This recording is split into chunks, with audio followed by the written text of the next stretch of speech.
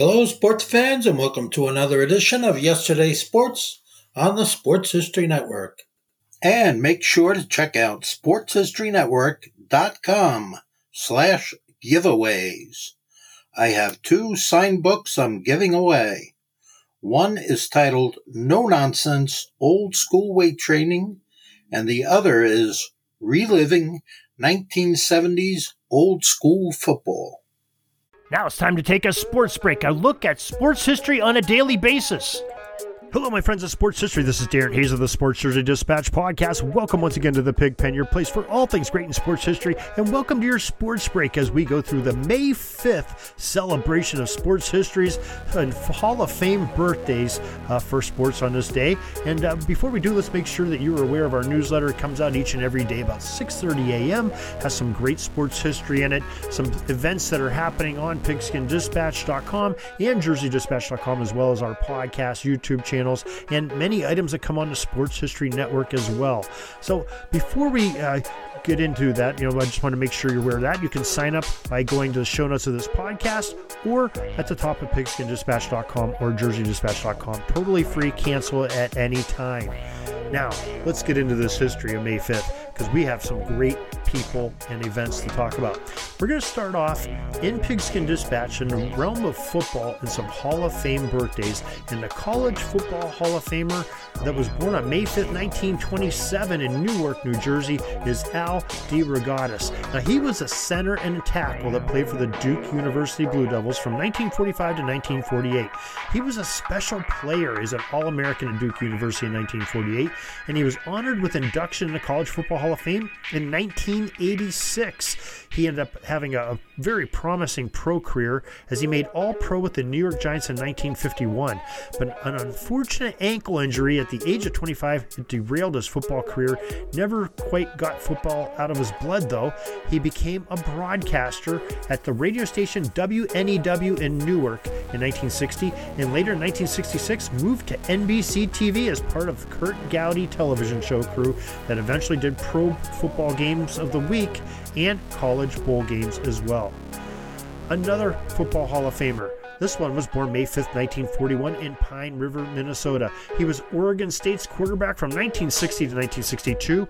His name was Terry Baker, and what an athlete this gentleman was. He ended up winning the Heisman Trophy. As a matter of fact, he was the first player from a Western school, a West Coast school, that won the Heisman, Maxwell Award, Scholarship Athlete Award, and a National Football Foundation and Sports Illustrated Sportsman of the Year Award, all in the same year. He's the only player to ever do that. Now, 1962 was an extremely special one as he won the Liberty Bowl's Most Valuable Player Award as his 99-yard run was the only score in a 6-0 victory for Oregon State that day over Villanova. Now, his collegiate football records are celebrated in College Football Hall of Fame after his induction in 1982. And when school was done, the Los Angeles Rams made the brilliant young quarterback the first player selected in the collegiate draft. He played 3 seasons for the Rams and 1 season in the Canadian Football League. Another birthday, Tony Canadeo, born May 5th, 1919 in Chicago, Illinois. He was a swift halfback from Gonzaga. Now, Tony was often referred to in his college days as the Gray Ghost of Gonzaga. Now, Canadeo ended up signing with the Green Bay Packers as a two-way star, and a Pro Football Hall of Fame tells us that as an offensive weapon, he averaged 75 yards of total production per game in the span of 116 games. Think about that for a moment. Very productive. Pro Football Hall of Fame enshrined Tony Canadeo in 1974. And we have one more Football Hall of Famer. This gentleman was named Bob Westfall. He was born May 5th, 1919 in Hamtramck, Michigan. He was Michigan's University's great tackle from 1939 to 1941. Now, according to footballfoundation.org bio, Bob was the starting fullback in every Michigan game from 1939 through 1941, and he had that famous Michigan backfield along with Tom Harmon, Forrest Ivashki, and Paul Kramer, and Westfall was that fourth man in the backfield. Westfall's career yards in 3 seasons was 1,864. It's amazing he even got the ball at all with the talented backfield like that, so you know he had to be good. And that record lasted as a fullback for 30 years, that yardage, and he received the great honor of being included and inducted in the College Football Hall of Fame in 1987.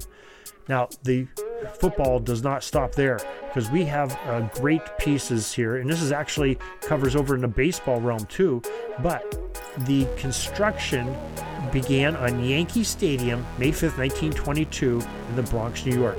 Now, there are 10 notable gridiron games that were played at this Major League Baseball stadium, and we have all 10 listed on pigskindispatch.com with a little bio on each of them. I think it'd be great to listen to them. We also have some great rules from the 19th century on May 5th when they took action in 1886 and 1888. I'll let you enjoy those on pigskindispatch.com. So let's go on in our May 5th journey, though, and let's talk about some great events that happened on May 5th. Now, there's no Baseball Hall of Famers or Basketball Hall of Fame or Hockey Hall of Fame members that were born on May 5th that we are aware of. If somebody has one that we missed, please let us know, pigskindispatch@gmail.com. But we do have some great events that happened. May 5th, 1904, and did you ever wonder how you get your name on an iconic award? Well, this next story is a great step towards doing just that, because a legendary pitcher named Cy Young tossed the first perfect game in modern baseball history as he and the Boston Americans teammates blanked the Philadelphia Athletics by the score of 3-0. On May 5th, 1917, St. Louis Browns pitcher Ernie Koob tossed a no-hitter against the opponent, the Chicago White Sox, in a 1-0 whitewash at Sportsman's Park in Illinois. And on May 5th, 1925, the Detroit Tigers, Mr. Everything, and center fielder Ty Cobb went on an outstanding 6-for-6 at the plate with 4 runs, 5 RBIs, and 16 TBs in a Tigers 14-8 win over the Browns at Sportsman's Park in St. Louis. Now, that's not all. We have some more baseball coming up in a moment. But let's go to the hockey realm. And the HockeyWriters.com website has a couple events that really inspired us to talk about hockey history. May 5th, 1966, the Montreal Canadiens beat the Detroit Red Wings in Game 6 of the Stanley Cup Final to win their second straight championship and 15th in franchise history. And on May 5th, 1977, Bob Gainey scored twice to lead the Canadiens to a 2-1 win over the New York Islanders in Game 6 of the Stanley Cup Finals. With the win, they advanced to the final against the Boston Bruins, which they won Lord Stanley's Cup in 4 games. That was from HockeyWriters.com. Now, we have an event from NHL.com. May 5th, 1966, Henri Richard's only playoff overtime goal of his career, and it's a Stanley Cup winner in that game, and it sort of refers back to that earlier piece that we talked about with the Montreal Canadiens winning it all. Now we go over to the hard courts. NBA.com has a couple great inspiring pieces of many, so make sure you visit NBA.com, link on JerseyDispatch.com. May 5th, 1969, the Hall of Famers Bill Russell and Sam Jones, 2 of Boston's all-time greats, ended their Celtic careers in a 108-106 Game 7 victory over the Los Angeles Lakers, giving Boston its 11th NBA basketball championship in 13 years. On May 5th, 1986, NBA legends Rick Barry, Walt Frazier, and Pete Maravich were among 5 men inducted into the Naismith Memorial Basketball Hall of Fame. What an honor. NBA.com. Find the link on JerseyDispatch.com to go to more great basketball history. Now we like to stop back into the baseball world, and we go to our friend Jay Daniels' site, 80sbaseball.com, and Jay has a couple great events that happened in the 1980s on May 5th, and one of them was a great weird play that he always likes to bring those up. May 5th, 1982, George Steinbrenner, the owner of the Yankees, orders a morning workout the day after his team lost 9-7 to the Oakland A's in 13 innings, prompting Oscar Gamble to say, quote, "Ernie Banks is the only person who would have been happy to be here," end quote. Great quote from Oscar Gamble. Jay Daniel, 80sbaseball.com. We thank him for letting us share that little piece of memory. And he's got plenty more on May 5th, so make sure you join it. Follow the link on our site. Now, thisdayinbaseball.com is another great site that we love and go to and inspired on. And they have dozens of events that happen on May 5th.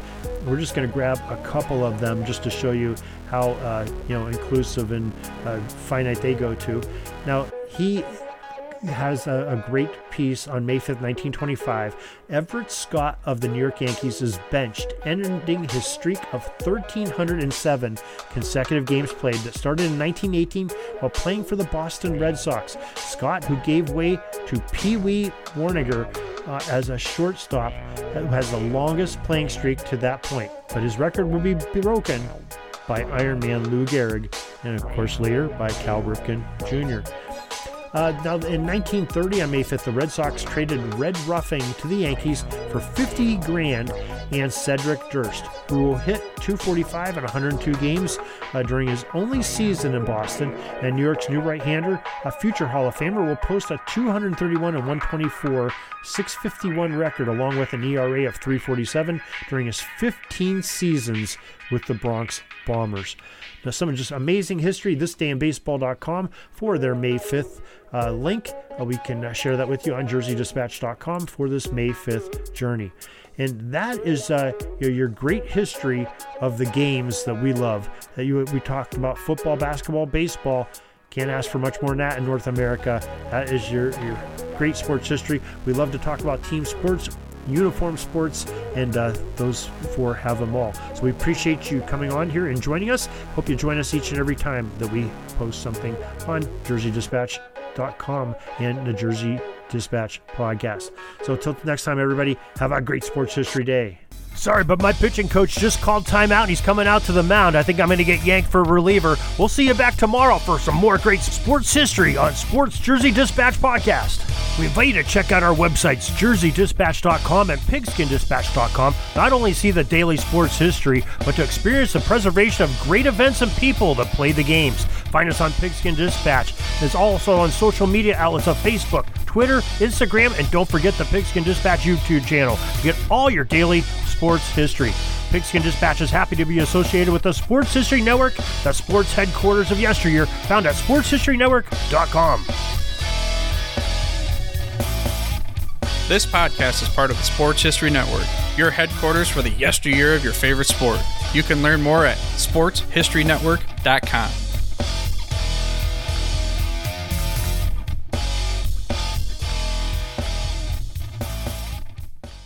Hey there, sports history fan. This is Arnie Chapman, aka the Football History Dude, and I wanted to thank you for stopping by to listen to another episode here on the Sports History Network. Our podcasters are passionate about uncovering and sharing sports stories from yesteryear. And if you didn't know it already, we have over 30 shows across the network covering all sorts of sports history topics. In fact, here's a glimpse into one of our awesome podcasts here on the network. Each week, the official Football Learning Academy podcast will take you deep into the history of pro football through interviews with players, coaches, or administrators in the NFL, as well as interviews with Pro Football Hall of Fame selectors, authors, and historians. You'll learn how the game evolved and important moments that shaped the sport into what it is today. And don't miss the Pro Football History Nugget of the Week. Listen to the official Football Learning Academy podcast on the Sports History Network. How about that? I bet you're super hyped to go listen to that new podcast, right? Well, to learn about this show and all the other podcasts on the network, head over to sportshistorynetwork.com/podcast. Again, that's sportshistorynetwork.com/podcast. Head over there today to find your next favorite sports history podcast.